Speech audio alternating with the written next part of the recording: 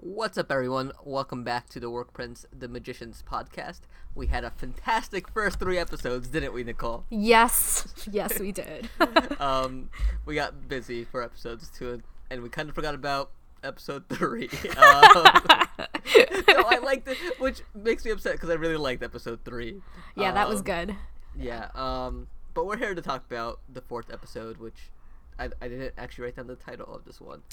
I think it's Magicians Anonymous. Actually, you're right. Yeah, I did write that down. Yeah. It's the first thing I did write down in my notes. Shame, Bilal, shame. But here's the funny thing. I wrote Magicians Anonymous as a note to myself because that's where Katie was. Yes. Not because... That's the name of the title. The title of the episode. I didn't realize that was the name of the title. So, off to a fantastic start. So let's quickly touch base. How are you feeling about this season? I know you were a bit iffy after the first episode, but how did you feel after the first 3? I felt better, definitely, and I think with the introduction of the Dark King, that's kind of interesting, and to see there's so many theories, right, on who he could really be. I mean, we know he's come from a magician's family, so there's a lot of options for what that could mean, right? And I think too, with sort of Julia's quest and Alice sort of finally not getting over, but starting the healing process with grieving for Quentin. It'll be kind of interesting to see where that goes for both Elliot and for Alice, actually. And even I was a little taken aback though at how quickly there seems to be a new potential love interest for Elliot. I was like, yo, I thought you loved Quentin so much, what happened? But hey, we'll see how that goes. Yeah, and I'll talk about that a bit more as we move forward, but for me, I can see him moving on. I think it has been some time, but how fast he's moving, it does seem... I'm not sure if there's a certain amount of passage of time going on or not. Because this episode does kind of jump around a bit in terms of, I felt... it's been a while since... I think we watched the first 3 episodes back before even the new year. We watched them back in December, or at least I did. And watching episode 4 was 2 days ago. So it's been it's been over a month for me. So I was a little bit I was like, did I miss something? Because even the recap for this episode was quite long. Yeah. And we can talk more about that too. Yeah. So there's a lot going on, and I think we were discussing before this. I was not too high on this, but you do bring the point that it's a setup episode, and they are setting up a lot of new parties, a lot of new faces, a lot of new interests and worlds kind of that we haven't seen before. Just one last thing on the first 3 episodes. At the end of that 3rd episode, Elliot drops that letter down that well to Quentin. Do you think anything comes of that? That's a good question, because I was thinking that too, because it's does it get to Quentin in the underworld as a dead sort of soul, or does it still get mailed to him before the seam, right? And does that chute though act as a mailbox or no? I don't know. That's a good question. I mean, technically, what is a mailbox? Yeah, if you want to get philosophical about it, yes. I mean, you could put that letter anywhere and just be I could make a box and be this is a mailbox, and put it in there, and the letter disappears. I have not seen a Felorian mailman, so Yep. It's very interesting to see how that all works. So I still think they have something up their sleeve with bringing him back. I wouldn't put it past. At the end of the season or something. At the end of the season, they're look who just got the letter. So one thing I quickly want to touch upon, and I want to properly credit. So while this break was going on for me and the Magicians, as I was waiting for new episodes to arrive, I started the marvelous Miss Maisel on On Amazon. On Amazon. Yeah. And I had no idea that the actress Rachel Brosnahan, Yeah. who plays Miriam Midge Maisel, is actually married to Jason Ralph. Wait, what? Yes. I had no idea too. What? I was like, what a wonderful power couple. What? Whoa, yeah. That's cool.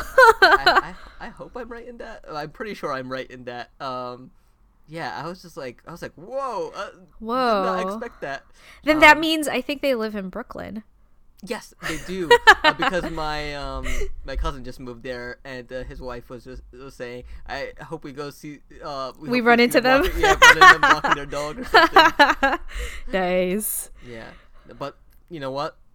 Marvelous Miss Maisel, fantastic show. If you guys should watch it. My wife just did the entire first season in a day. Oh, she binged. Nice. Yeah, and I did the entire series in like 8 days. It's not over yet, but I highly recommend it. I think Christian did a great piece over on thework.com. Yeah, you can check it out. Yeah. All right, so let's jump into Magicians Anonymous. You want to take off with Katie and what she's up to?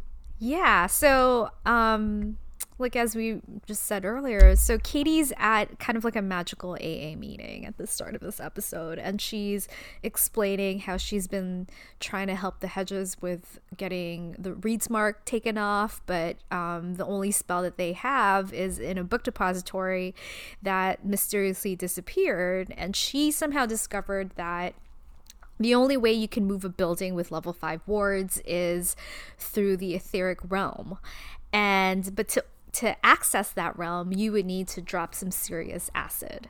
And so, of course, that's a conundrum for a person who is a drug addict because, in order to help your fellow Hedges, you then have to do something will potentially harm yourself, right?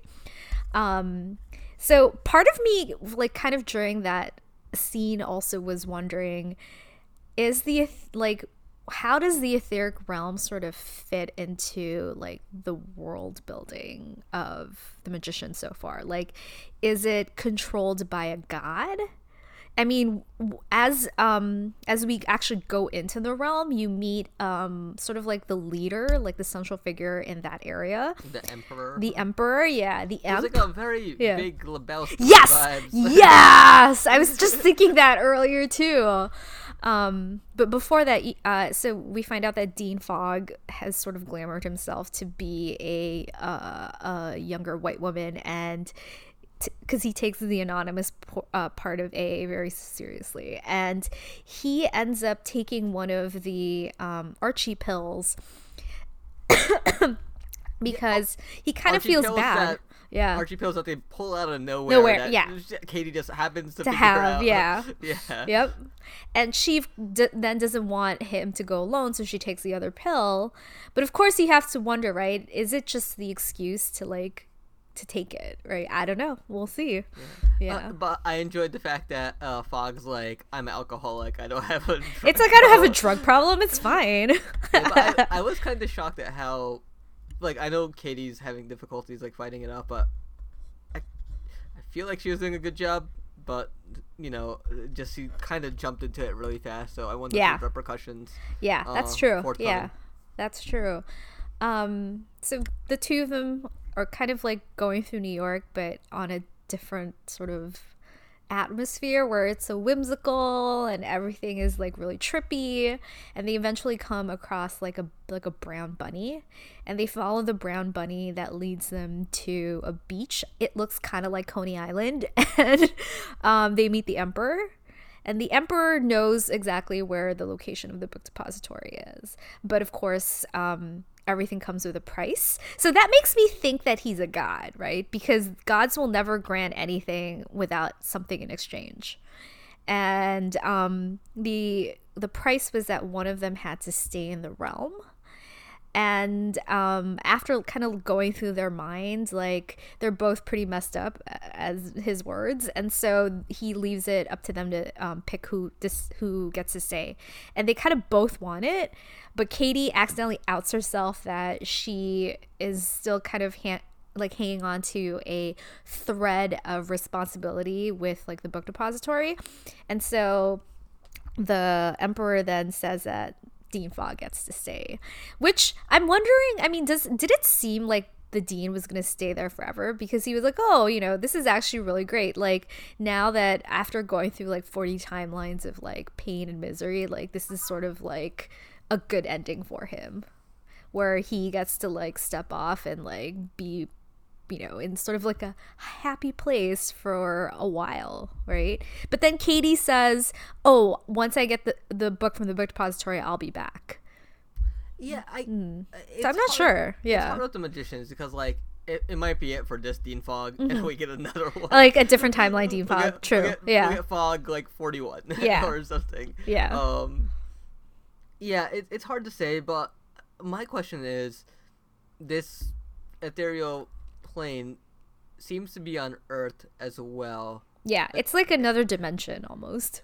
So does the, what's it called, the harmonic dissonance? Convergence. Like affect that too. Yeah, right? would it True. affect them as well? So I wonder if there's stakes to be made here, or, you know, leverage of, you know, if we get screwed, you get screwed as well in the future. So I'm curious to see how that all plays out. True. But yeah, like visually, that was a fun sequence because it's so bright and engaging. It's that plot line doesn't entirely work for me, but it was a fun side trip. I'm curious to see how Katie deals with. I don't really know if you can consider this like a relapse or not, but I think it's important to see when it comes to addiction storylines. Like, it's not always like, you know, I'm 1 year clean, everything's gonna be great and peachy. Like, relapse do happen, and I think This Is Us, was it this season or previous season, touched upon this in one of their storylines. I think they did, you know, it's a challenge that never goes away. So I hope Magicians at least does that storyline would do justice. Yeah. Because exactly. Because it's, you know, it's a hard thing for her, right? So hopefully, like, if she ends up, you know, kind of taking off running and like finding the book depository in Hell's Kitchen, she'll sort of at least be distracted for a while to like not think about that stuff. Yeah.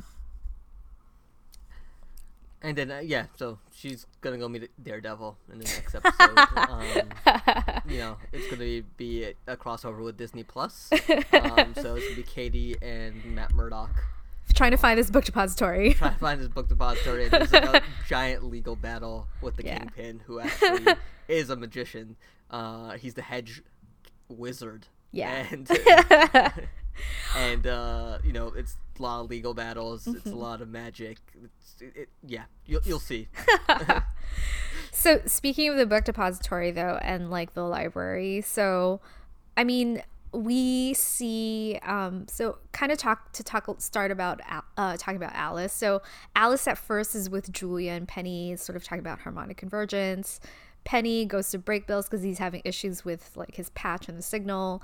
And Alice said she can go to the library to like find all the books that they have on the harmonic convergence, right? Yeah. So, I think this particular storyline is one I'm kind of happy about in certain ways, because what Alice's storyline essentially leads to is getting rid of answers that are easily attainable for the group.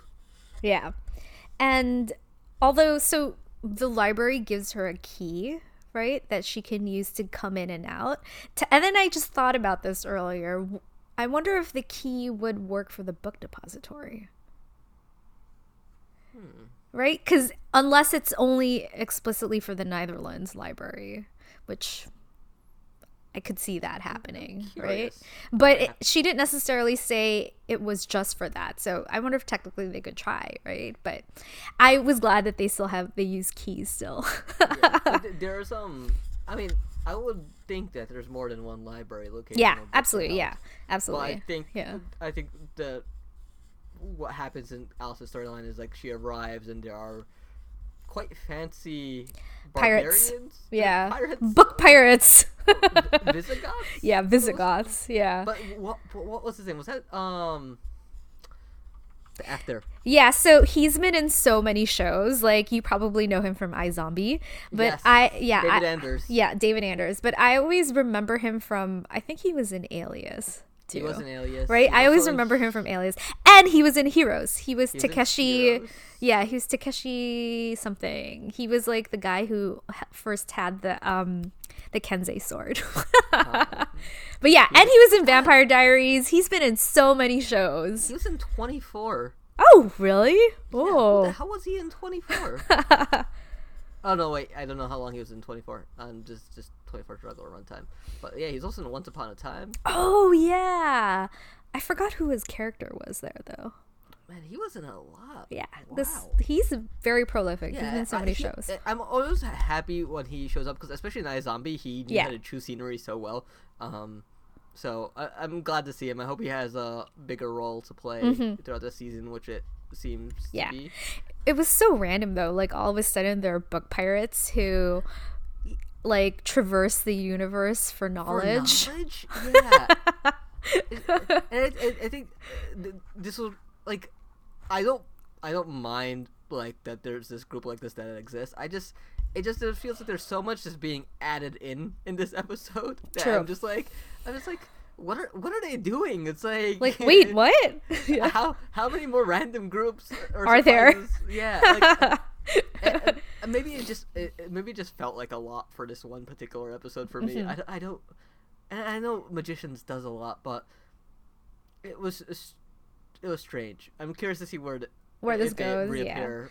Yeah. But yeah, so they're there to get knowledge or read everybody's books. Yeah. So because if they know how to do that, then they can like profit from it, essentially. Yeah, profit from all the artwork, be there when it's created, and take it for themselves. Yeah. Fuck with the short the market, the stock market. Oh, sorry, I cursed. I'm so sorry. Apologies. We've always been cursing on this, haven't we? But Zelda does the unexpected thing, right? Where she didn't want to leave the library with Alice trying to convince her, but then she's like, you know what? She would rather have the books burn than be put in like the wrong hands. And that's actually good sort of character development for her, because she was so, like, she prized knowledge about all things and the preservation of knowledge, right? And so for her to like make that decision to finally just burn those books, like that was surprising. Like, I didn't think she would do it. Yeah, and it was strange to see her not in the library in the first couple episodes, because she kind of where's she been? Why's she been so MIA, right? I think what's her name blamed her, said she's like blaming herself for like Phyllis, well, for everything like falling apart. So it's nice to see that she's back in the picture. I think she's always been an interesting character, with varying motivations. Sometimes that doesn't align, but I think she fills in a nice gap for the group. She's knowledgeable to a certain degree, but if they're gonna burn all the books and take away their knowledge, I don't think Zelda's around for that much longer. Because if she's their go-to for everything, then she's kind of like has too much knowledge. Because like the thing with the books was you could read anybody's book and know what happened. So like you remove that power vacuum, that like Deus Ex, from, or that MacGuffin in the long run from the series, and then they can't rely on that. And they do that in another regard as well, in a separate storyline with Penny and Julia. Yes. So speaking of them, like, should we do Penny first or Julia first? Let's do Julia first. They kind of go hand in hand, don't they? Yeah. Well, it leads to Penny. Yeah. So Julia ends up summoning a god. Oh yes. Because she's hoping that they can help with the harmonic convergence, and so the god that shows up is the goddess of melody, Clarion. Yeah. And so the goddess is actually willing to help, but in exchange she wants to become human. And her sort of like logic for that is she can't feel music, and so she would rather become human and become a rock star. And so as long as Julia is willing to help her with that, because apparently, interestingly, like they can't see into the process of humanization, and there's a block for that. And who, like, that then makes me think, who set up that block? Because if that's like the like knowledge from the library that that the binder and all that had, like, how could they be powerful enough to put a block unless a higher god put the block so that other gods wouldn't necessarily be tempted to become human? I don't know. Yeah. It's very interesting. That piece of information, like, it makes you think.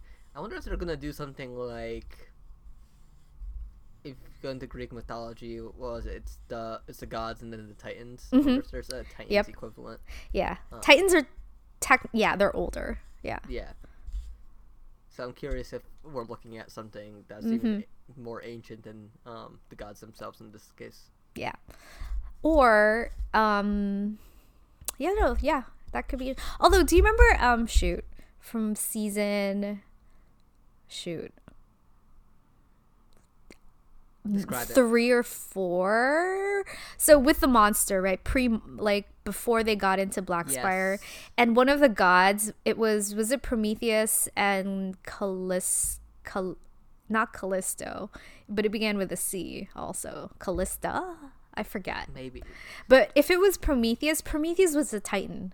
And so I don't know, I forget if they actually mentioned that, or was it Prometheus? But I thought it was Prometheus, but I'm not sure. Prometheus was a god and former lover of nymph Calypso. There we go. He was the creator of the 7 golden keys. So Prometheus is a Titan. He technically is the god who gave man the ability to make fire. I thought he was...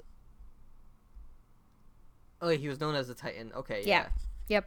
And he defied the gods to steal and give mankind fire. Okay. Yep. Huh. But I wonder. But in the series, he is a god.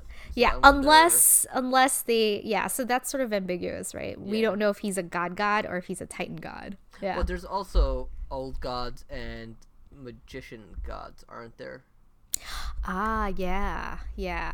So that's true. Everyone that was involved with the creature or the monster that was an Iliad was a magician that ended up becoming gods, if I recall correctly.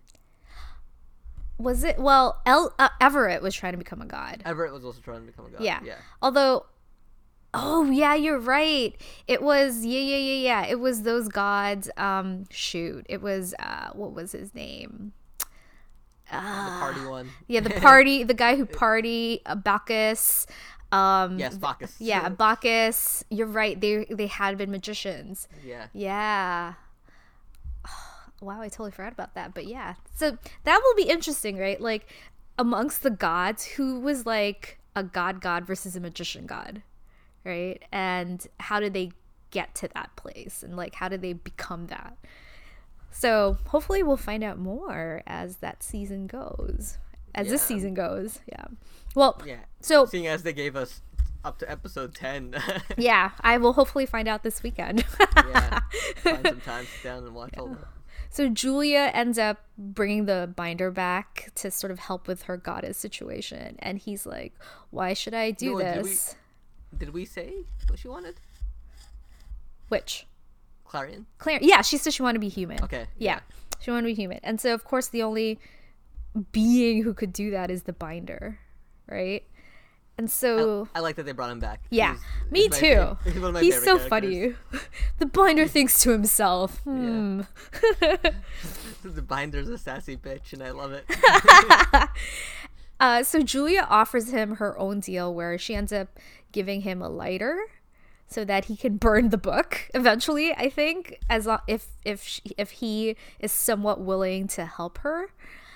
And so then after that, they end up going to break bills because Penny is having really terrible signal issues, and he keeps teleporting to some place, and he comes back sort of, it looks like he's been through like a war zone, right? Because his clothes are like all dusty and he has like a head wound, and the goddess is then willing to help save him, but Julia has to pick whether it's save her boyfriend or save the world, because their agreements apparently can only be one trade, and she only has one thing to trade.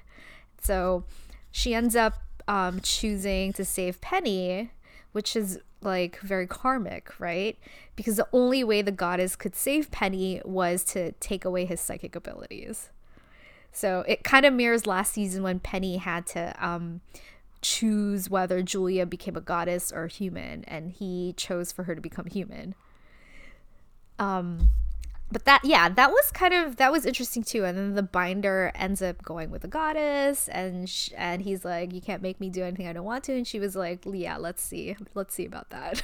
I honestly, for a god, that solution didn't make sense to me. Like, couldn't she have just gone to the source of the signal? So I wonder if there's, but she said it was blocked.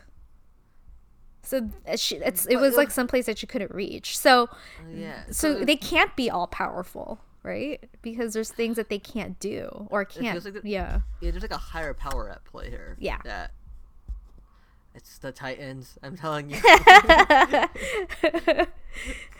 So speaking of the signal, another interesting twist this episode was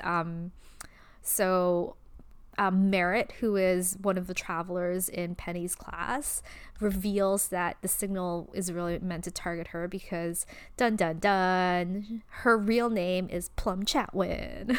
Plum Merritt Chatwin. Yeah, and I'm good twist. Yeah, it was a good twist. twist. Yeah, I wasn't expecting that, and now I'm curious if they're gonna sort of follow the books wherein Plum is like a descendant of Rupert Chatwin, and in the books she was actually Quentin's student, and they did like a whole bunch of stuff, and she left Breakbills for a while. So I'm curious to see how that plays out, because part of her storyline was sort of the card game that we saw, I think, back in season 4. Yeah, last season when Quentin was like doing that game of chance. That was actually Quentin's storyline with Plum in the books, if I remember correctly. Oh, wow. I forgot all about that. Yeah, so that'll be interesting to find out. And then so Plum sort of tears out the patch that she had, and then she suddenly like vanishes. So we'll find out soon where she went. She did say something was after her, right? Yeah, and she said she knows exactly why. And then she tells Penny before she disappears that he was right. Right about what? Right? Yeah. Makes me upset that she decided to rip off the patch before giving us the necessary information. Yes, of course. Thanks a lot, Plum. Also, like, did you notice, did her accent change or no? Because was she speaking in a British accent the whole time? Like, I was trying to look back to see, but I couldn't quite remember. Honestly, I can't remember back to the end of that first episode. Yeah. Because earlier I thought, like, in the episode that she didn't sound British, and then suddenly she was. I'm not sure. Maybe she was, though, the entire time. So who else do we have to talk about? Oh, Elliot and Margot. Yeah, and this storyline, like, just it's very interesting. Yeah, it's interesting, but like, I don't understand what they're doing with Elliot in this episode. It was so weird. He's like a court magician now, and then the Dark King's gonna teach him stuff. Yeah, so the Dark King, everyone kind of recognizes him as like a total badass. Like he has earned his right. He's not pulling shit out of his ass. He's actually a very powerful magician, and he's gonna teach Elliot. And there's very much sexual tension between the two. Yeah, it's very electric. Yes. And Elliot can call him Seb when nobody is around. And then, like, Margot is now part of the elite guard to protect the king. The king, and Margot's full on ready to like assassinate the dude at a moment's notice, which I think she's kind of like jumping the gun a bit on, because February seems fine without them. Yeah, they're okay. I don't understand. Like, I don't understand why they want to rule Fillory again. Like, they seem to hate it. They can live on Earth just full time. fine. Yeah. So I'm not really sure what they're really trying to go after, and I think this season can do a better job of explaining that. Maybe they do actually care about Fillory, and they're not sure if he's like actually a tyrannical leader. Yeah, but I mean, Margot said that Fillory was her home now, and like I guess I kind of get it in the sense where, you know, she had a lot of character development in Fillory, and also like, you know, in Fillory she was a ruler versus on Earth she's just a magician. So I can see how she might want that power, right? Because like you're actually someone important, like more important, like in Fillory versus like in the real in Earth. But at the same time, it's like if you value sort of your population more than yourself, I guess then it's determining, well, if Fillory is actually better off with the Dark King, like, can they let that go? So I don't know. But so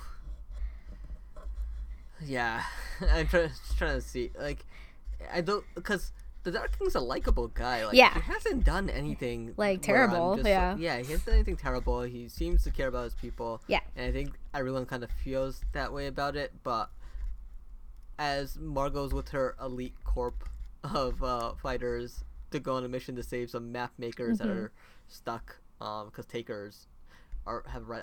I still don't understand the science behind how they know what's going on with that.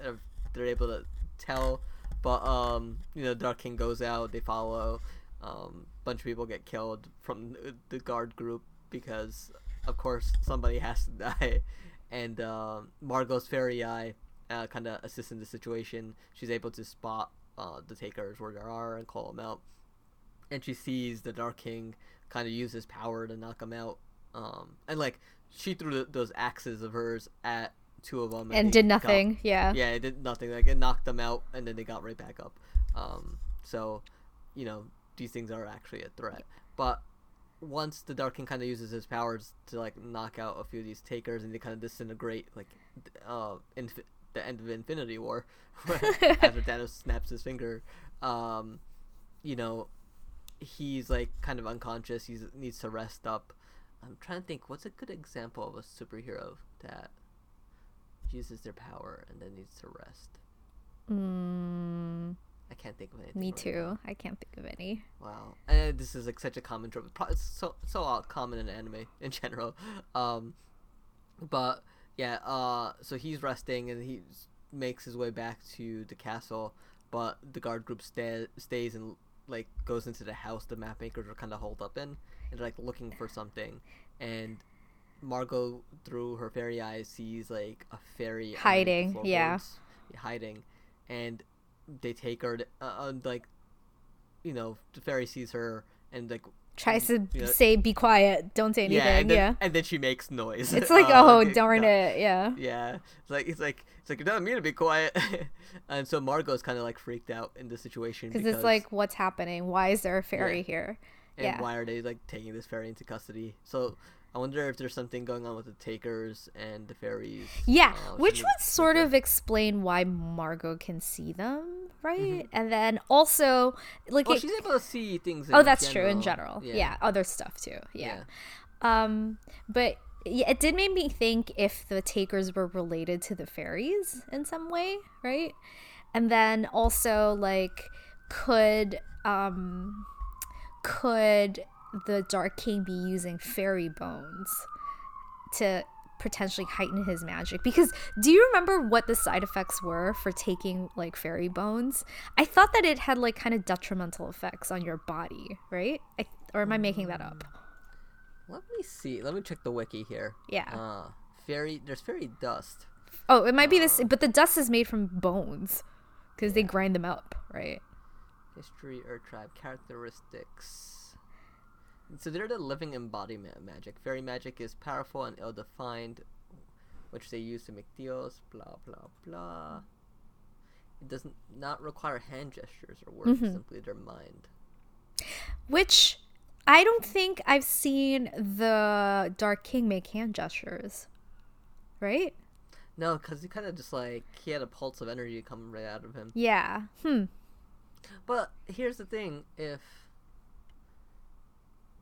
he was collecting fairies, then why would they send out Taker? Like if there's a fairy around when Takers appear, then why would the fairies in this case even try to summon Takers? And because then it just pinpoints what the if the location. Takers were trying to save the fairy? Like, you know what I mean? That's why they were in the area, because the fairy was being held against her will. I wonder, because if we then we go back to episode 3, there was no fairy there. But then the other thing is, it was the guards that stayed back. It wasn't the Dark King. So yeah. I think we need another episode to see where this goes, because it's very much up in the air. I need thoughts on the Dark King. I know, like, we was speculated yesterday about who he might be, or a descendant of someone, since we already have a Chatwin. I was potentially thinking he might be a Chatwin or a Plover. But I'm not sure Plover had kids. I like what a commenter suggested on last week's story, where what if he's a descendant of Quentin from another timeline? Oh, yes. I really like that idea, because that would somewhat explain why Elliot is like super drawn to him, right? As a descendant of Quentin. He's a cold water. He's a cold water. I mean, there's also Quentin did have a son. Exactly. And that son, so the 3 generations have passed. Yeah. Or more, maybe 4. I would say at least 4 in this case. So that's quite a possibility that this is a descendant of Quentin's son with that Peach Girl? Yeah, with Peach Girl. Yep. With Peach Girl. That would be cool. That would be a cool, fun callback. Yeah. I agree. And maybe that's why he could be the king of Fillory, because he still has like earth blood. He's earth blood. He's strong magician. This makes so much sense. That could be it. Yeah, that could be it. I don't know the actor's name off the top of my head. But the guy playing the Dark King. Sean McGuire. Yep. He also was in Once Upon a Time. He played Robin Hood. Yeah, I can see it. Yeah. So lastly, we find out that since Zelda has read all the books on harmonic convergence, she says that all they have to do to stop the apocalypse is to move the moon. Like, that's not going to be easy. Well, if there's a meteor artist, I can imagine there's a few more moon artists. Just get enough of them just to move the moon. Even an inch, maybe an inch will do, right? Or even half an inch. So, 2 things. This is either going to go the way of the end of the X-Men animated series, where all the psychics in the world come together and stop apocalypse. So all the magicians will come together, and the hedge witches, and they'll hold hands and make. But they already kind of did that last season with like the cooperative spell to or I mean last season, last to stop the monsters, right? That is true. I don't know. I think they have to try something else. Twice. Yeah. So it's that, or they're gonna blow up the moon. Oh, yeah, that would be kind of unexpected too if they blew up the moon. If they blow up the moon, then I think we end the season where magic is revealed to the humans and shit goes south between humans and magicians. Huh. Well, I look forward to finding out this weekend as I binge the rest of the episodes. I know, I can't wait. A part of me doesn't want to, but a part of me also does. Yeah, it's hard. It's like you want to wait, but then no. But then wait and then lost. No. Yeah. But, well, like, here's the thing. If we binge, how many episodes do we have now? 6? 5, 6, 7, 8, 9, 10. So, yeah, 6 episodes. We then have to wait till end of March for the next episode. For us. True. That's Damn, that's true. a long wait. That is a long wait. All right. Well, I'll think about it. Oh, well, it's a month. It's a month and a half. I can do it. Oh, I think All that's right, it, right? Like, I don't think that we is it. missed anything else. Looking over my notes, I think that does it. Looking forward to finding out what happened to Josh and Fen. Hopefully next episode too. Yeah. Where did we leave off with them? They were in the dungeon, and Margot was like, basically telling them that I didn't save you guys, Elliot did, and I'm a shitty person. And Fen's like, oh wow, I can't believe I tried to, like I wanted to fight for you and like all this stuff, and so that's kind of where they left it, so we'll see. All right, then we will be back next week. Yes. For the 5th episode. I Yes. think we were already 5 episodes in, and 5 podcasts in. You guys can find us Five podcasts in? No, we're 2 podcasts in. You guys can find us over at theworkprint.com. You can follow me over at Twitter at Bilal_Mia. Nicole, where can people find you? You can find me on Twitter at NIIXC, and of course follow us on the Workprint for Instagram, Twitter, Facebook, and YouTube. Yeah, and we've got, well, I wouldn't say we as in I, because I haven't done anything outside of this podcast. Nicole and Christian have been doing some amazing work. Same with Norton over at the site. Norton's been continuing to cover Prodigal Son and Supernatural. Nicole has been covering Magicians, and Christian has I don't know where he's finding the time, but he's a beast. BoJack Horseman, Sabrina, some piece on Parasite, Medical Police, the Netflix series, and upcoming Lock and Key and Birds of Prey. So it's coming up this weekend. Yeah. The dude is unstoppable in what he's been doing. His work is really good. So definitely check it out over at the site. And I think, Nicole, you and I have been highly anticipating a Lock and Key series. Oh, for the longest yes. time. Since we saw the pilot that never aired at San Diego Comic-Con, like, I don't even remember when, like, so many years ago. 2011? Yeah, it was a freaking long time ago. Yeah, it was so long ago. So I'm highly anticipating. I don't know what the reviews are like just yet, but I can't wait. It seems lighter in a way from at least the trailer, like compared to that pilot, right, which was really dark. So I'm really excited, and it's gonna be good. I'm gonna talk to Christian to make sure he doesn't do a podcast without us, because I'm totally in. All right. So as always, follow us over at the Workprint, and we'll catch you guys next week. Bye-bye. Bye.